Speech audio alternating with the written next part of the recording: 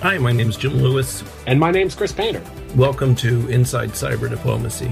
Between the two of us, I think we know almost everyone involved in cyber diplomacy. And the idea behind this is really to have frank conversations with those leaders in this area and bring that to the rest of the world, this new area of diplomacy, and talk to these leaders about what's going on. Our plan is that you'll hear things on this podcast that you're not going to hear anywhere else. Frank, not scripted, direct conversations. Hope you like it. I know we will. So please listen in.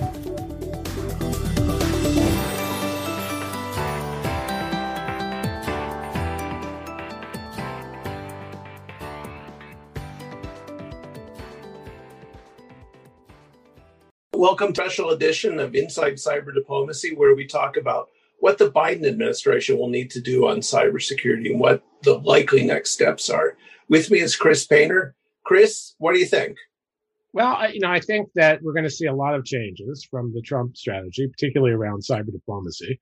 I think, we'll talk about this in more depth, but I think one of the major things you're going to see is a change in messaging from the top. I think despite the best efforts of a number of people in the administration who were good, this was never a priority for President Trump. He was never good at messaging. This is the priority. And particularly with respect to adversaries like Russia, he was very weak on that.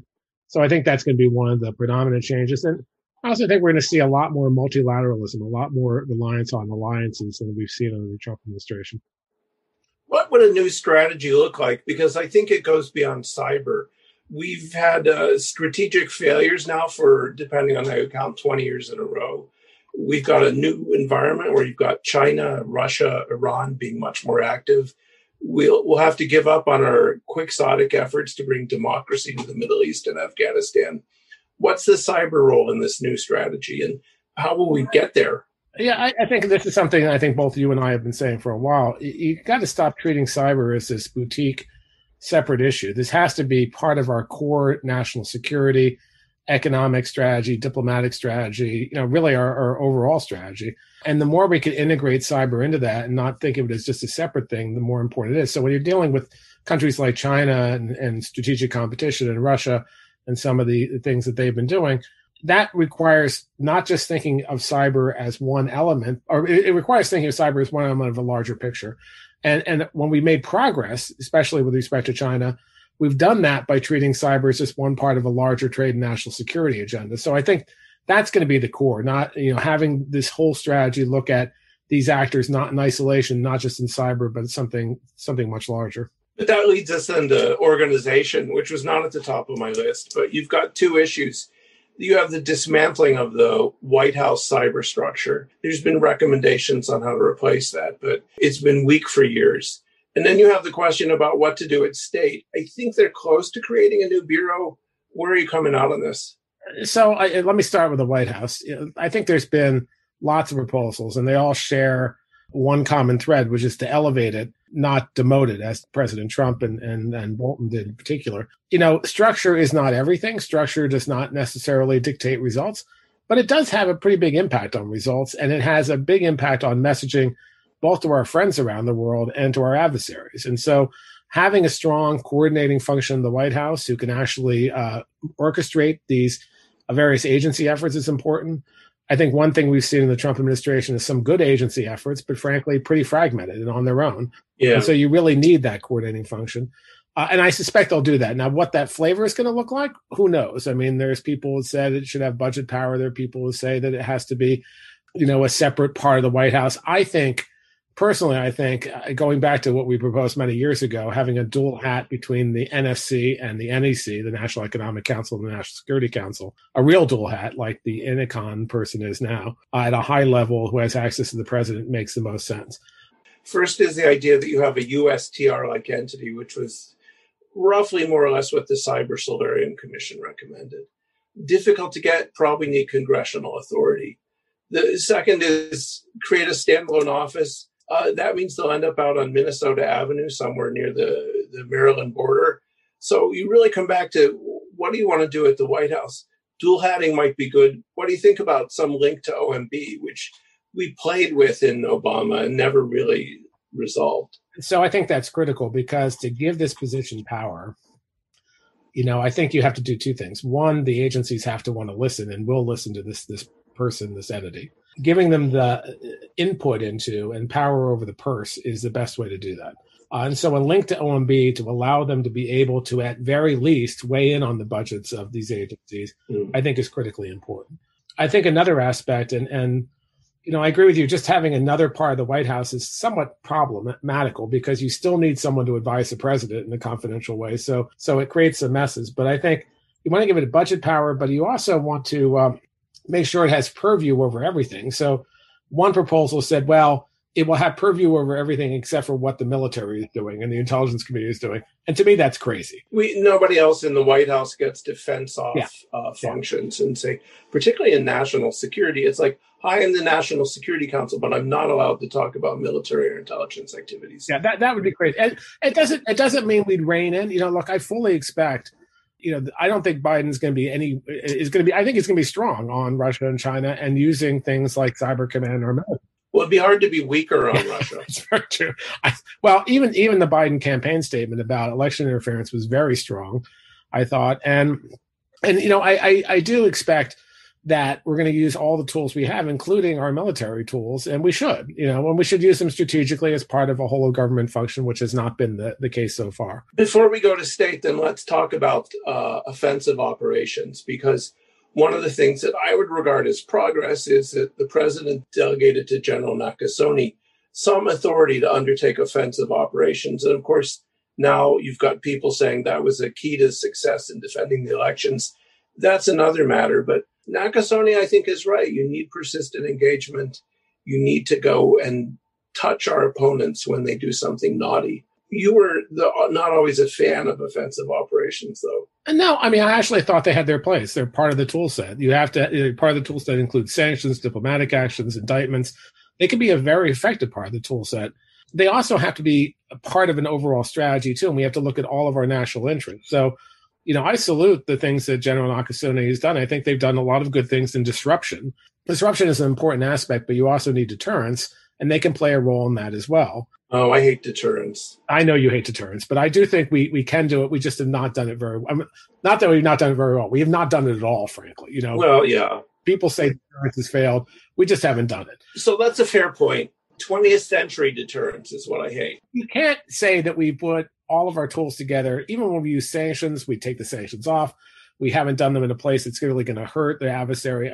There's lots more we can do. So I think Nakasone and what he's been doing has an obvious and important role. Where I think we need to be careful, however, is that we just don't have it off on the side doing its own thing and not integrate it into a larger strategy. And, to the extent, for instance, we're doing things on third country territory that are our friends, it's better in the long term to have collective action with those friends rather than pissing them off. So I think we can have there's a median there.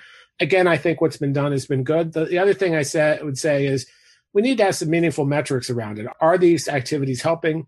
How much are they helping? How do we use them in an effective way? Leaking to the New York Times does not qualify as a metric. No. And look, if you're trying to tell your adversary don't do things, you want to be more transparent. You want to say, hey, we're doing this to you. Stop it. And we'll stop doing this to you, and we haven't done that. Yeah, I'm not sure we've reached the pain threshold that you need for Vladimir Putin. Certainly not for Xi Jinping. That touches on the issue everyone's raised, though, in the conversations we've both had, and that is that there's been a fragmentation under this White House. And so FBI is messaging, and DOD is messaging, and NSA is messaging, and state and DHS.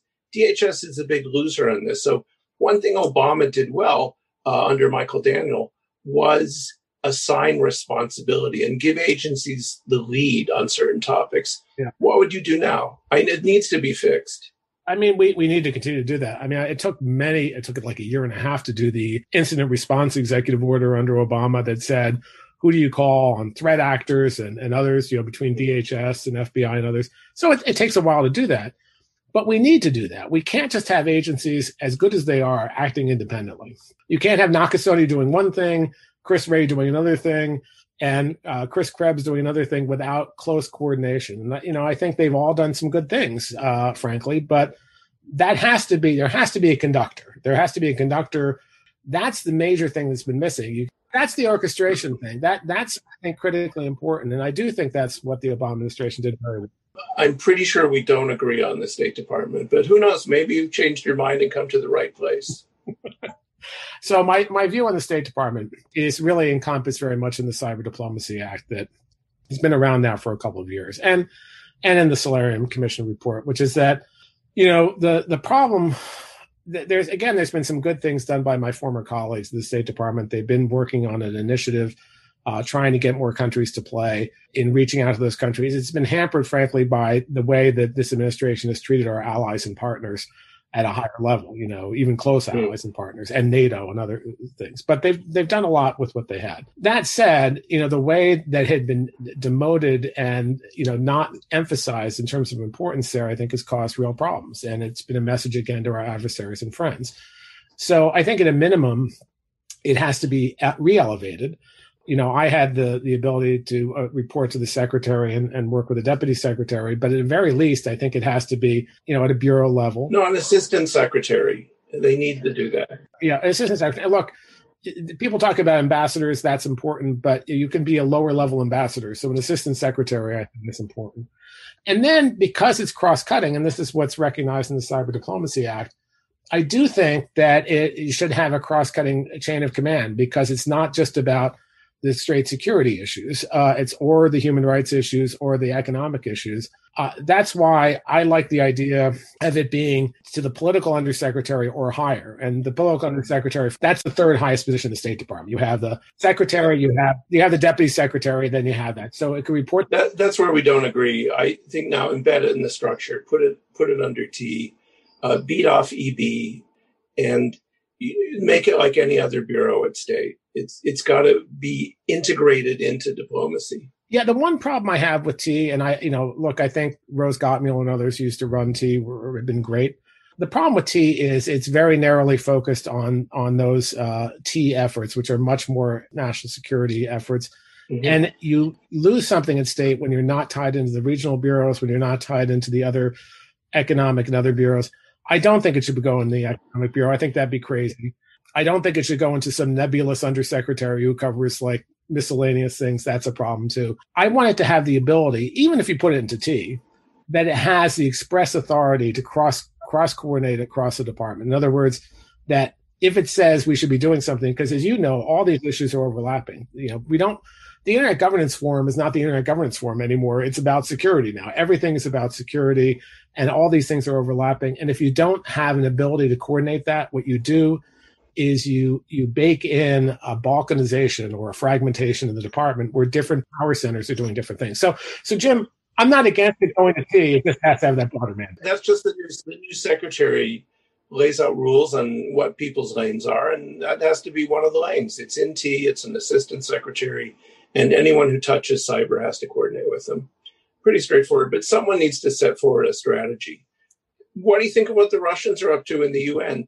To be fair, the people at state that you left behind have done a great job, and there's been some real progress. But the Russians are incredibly active and have multiple new initiatives. Yeah. Look, I think I have nothing but good things to say about my former colleagues at state. I'm glad many of them stayed. Yeah. As I said, we were the first dedicated office, at that level in the world. There are 40 of them now. I prefer to think of you as the poster child. Okay, so there are 40 of them around the world. That's great. Some in friendly and some in unfriendly countries. I think they've done a great job, but the circumstances have changed. I think Russia is less willing to reach a consensus on issues. China certainly is as well. Unless we have a real change in the geopolitical environment, I don't see that changing in the short term. I used to predict that the OEWG and GG would end in consensus, but not a very momentous one. I see some hope in this French-Egypt proposal about an action plan. It's a bit nebulous in terms of how well it's described right now, but it does have some core concepts that might actually allow further discussion to happen that could be productive. But I do worry about Russia, continuing to be an actor who's going to disrupt those proceedings. We have the UN Third Committee and cybercrime. That's going to be a real. That was a brilliant move, because if you look at the mandate, it's almost exactly the same as the GGE's mandate. Yeah, and they'll push in that. Now, how much progress that's going to, how much is going to be done is going to take a while there. Sure. So I am concerned about that too. And then, look, we still see, very strong, outside of the policy realm, we continue to see Russian actions, that have fed off of NotPetya and other things. We still see a lot of, bad actions there. So I can't predict. I don't know where you are in predicting where these processes are going to go. I still think they'll reach some kind of consensus, but it won't be that much. Well, the UN keeps kicking the deadline in the hopes. They pretty much told me this explicitly that, if we kick it past the election, maybe Trump will be gone. So I think that increases the odds of getting a good outcome. Talking to the Chinese are not interested in a deal unless it's on their terms, right? And they've said, if we have to walk away, it used to be we were afraid to be the only ones who blocked consensus. We're not afraid anymore. So I think the Russians are a pain, but the Chinese are going to be even more difficult. So that actually goes back to one of the things we said in the beginning, and that goes to this high-level messaging. When Obama was president, we take China as an example. The messaging was clear and consistent for about 2 years on the theft of intellectual property until they came to the table. And they didn't want to come to the table, but they did. And we actually got some traction for that for some period of time until the relationship became so bad it didn't matter anymore. Every time Obama met with another foreign leader, a deliverable, as we call them in the hood, was a new cyber dialogue with a new country or a set of countries. So having that level of, I think, leadership will be important. And the way that plays with China and Russia is if cyber is factored into the larger relationship with these countries, not just with those countries directly, but also with our friends and neighbors collectively to put pressure on them. So you're not just doing cyber qua cyber, but looking at the overall relationship and other tools, economic and others you can use. That could change things. We had this whole structure of confidence building measures, at least with the Russians, like a hotline and regular consultations. It's all fallen by the wayside. Would you bother to revive it? I think, look, even during the Cold War, we had a hotline. I do think you need a hotline. You have to be clear-eyed on how it's going to be used and where it's going to be used, certainly. Yeah, right now, if you call up and say, hey, Igor, was that you?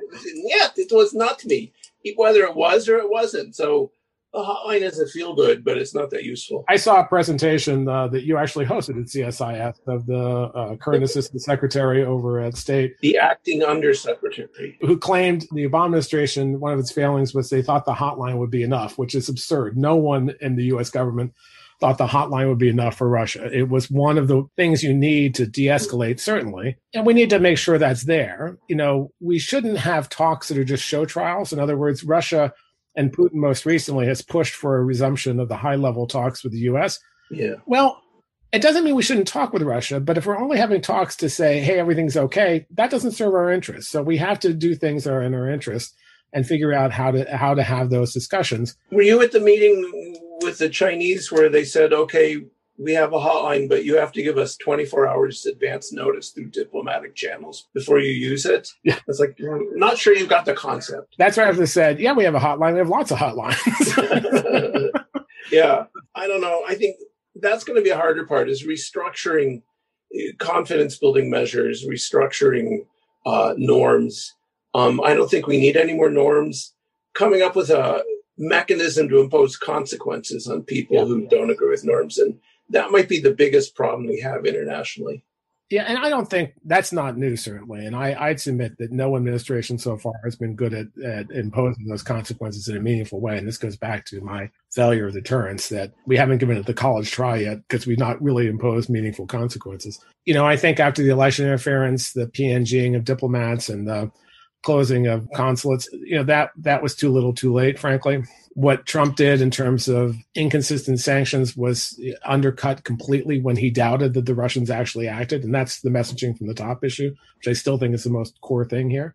So we need to be better at that. We can do it with allies and partners. Now, I think my former colleagues at State have been trying to push this and say, how can we collectively do consequences? We've seen something good out of the EU recently and them imposing sanctions on Russia, China, and other actors, which I thought was, frankly, I didn't think they'd ever reach consensus. Yeah, it was amazing. I was really impressed by that. So I think that is the challenge going forward, is getting countries and doing it ourselves and making clear that if there are consequences when you break these rules of the road, because otherwise they're just words on paper. It doesn't mean anything. So the way I think about this is you need certain people to play on your team. You need the Five Eyes. You need Brussels. You need Berlin. You need Tokyo.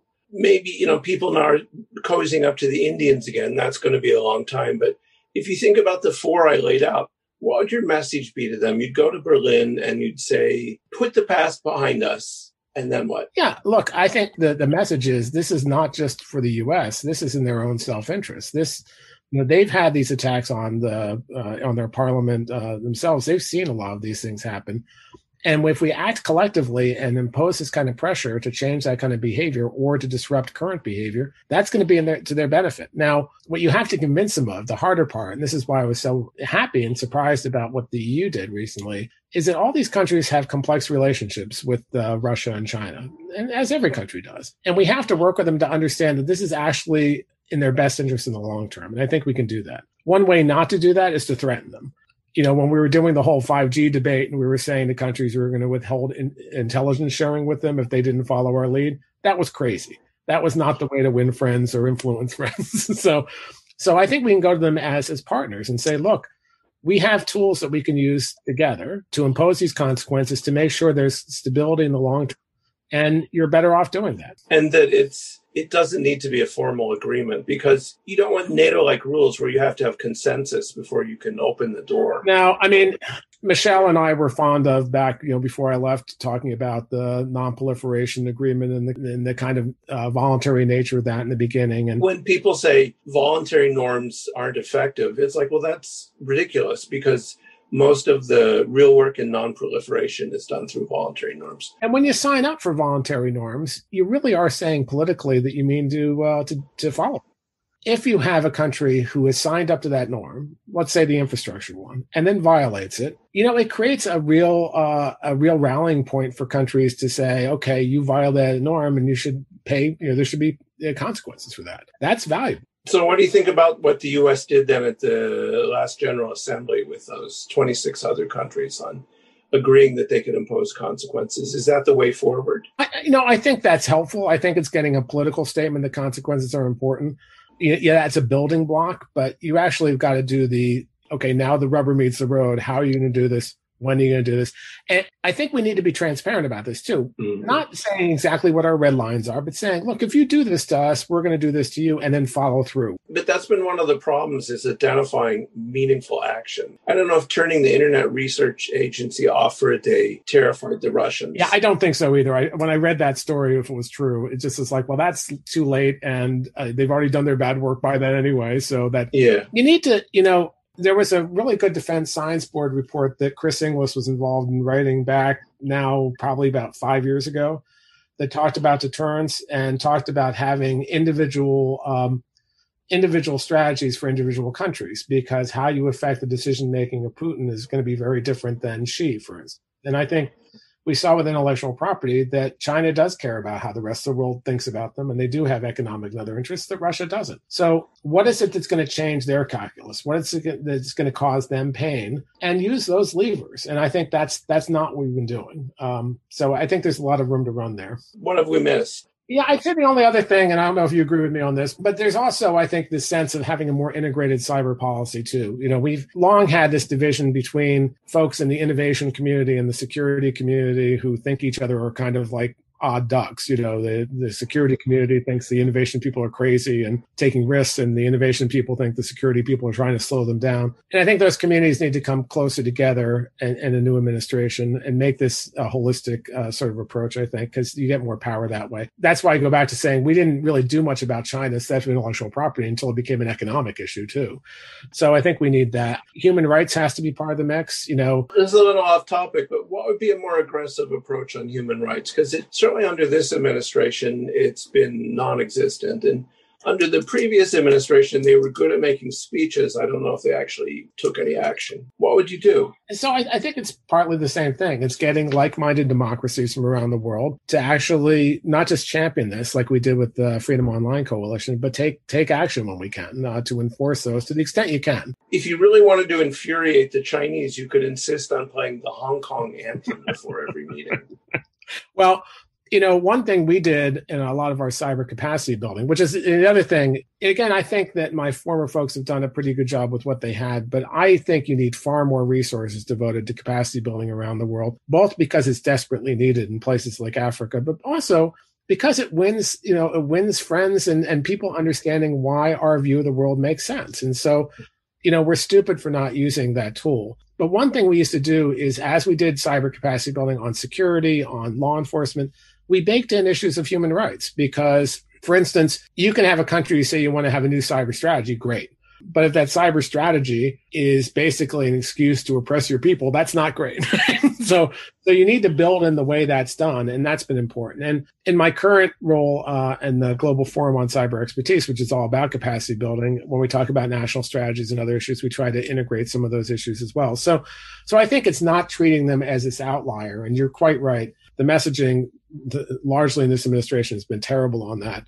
But making it more integrated into our policy is going to be important. And so you and I have done a lot with the ASEAN Regional Forum. They do great work. I admire the OAS. They've also done tremendous work.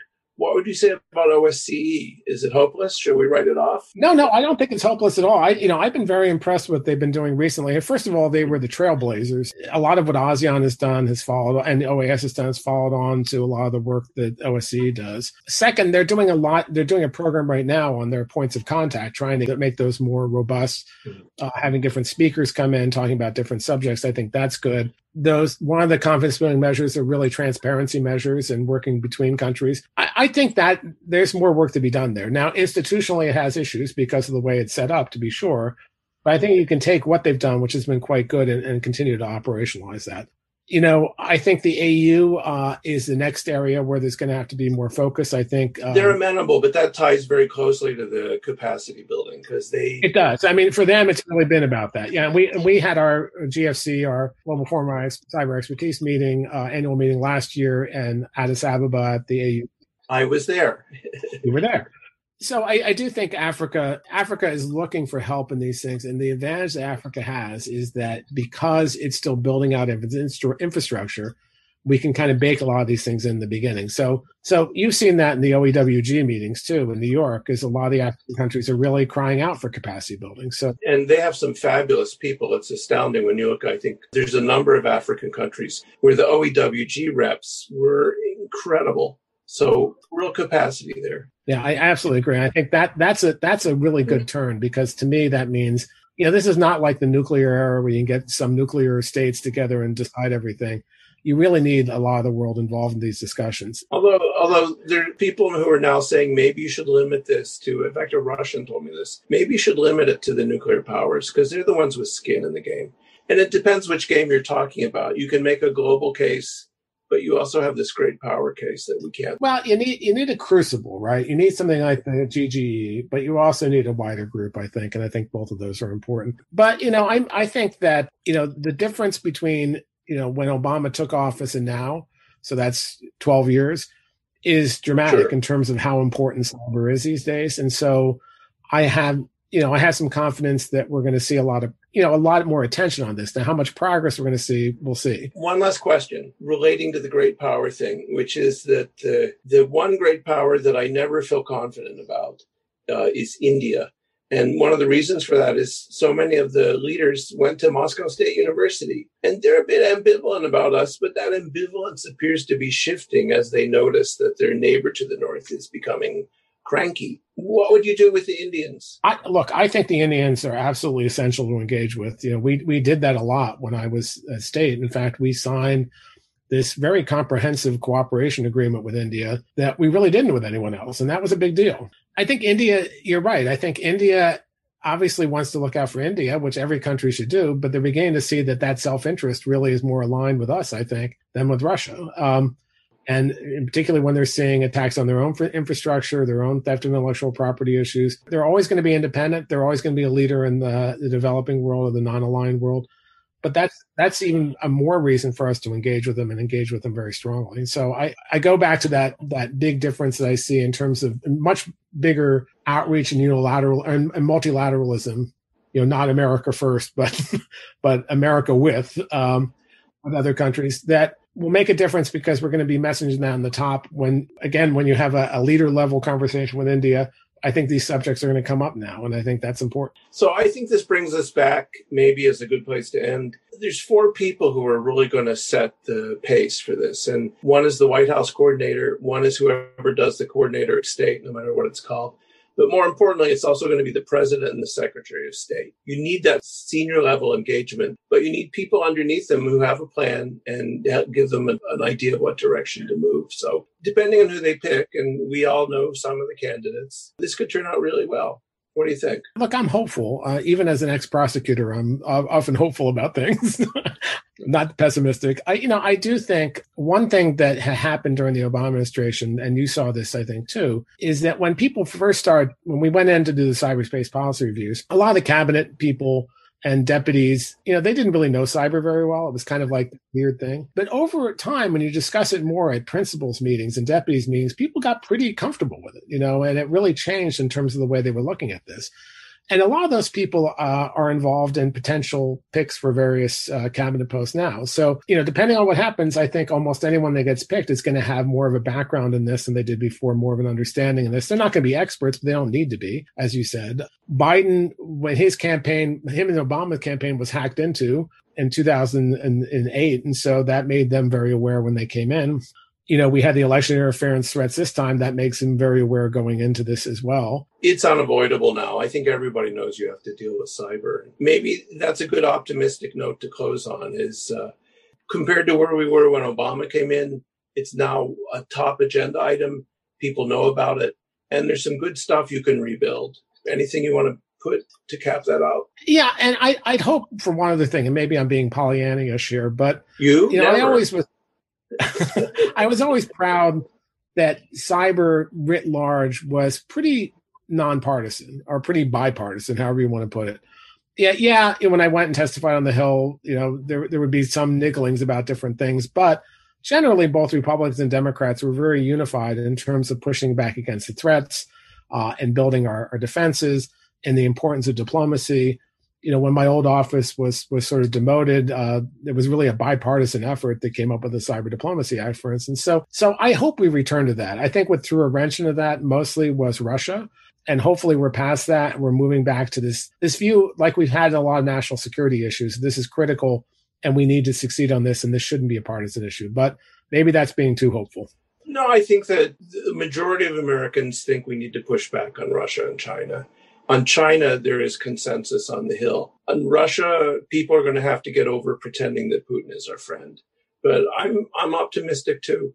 So with that, let's close it out. Thank you, Chris. Thank you, Jim. See you later. Final plug. This is part of our larger series, Inside Cyber Diplomacy, where we talk to the people in other governments who do the very things we were talking about, people that Chris knows or I know. Great series. Tune in.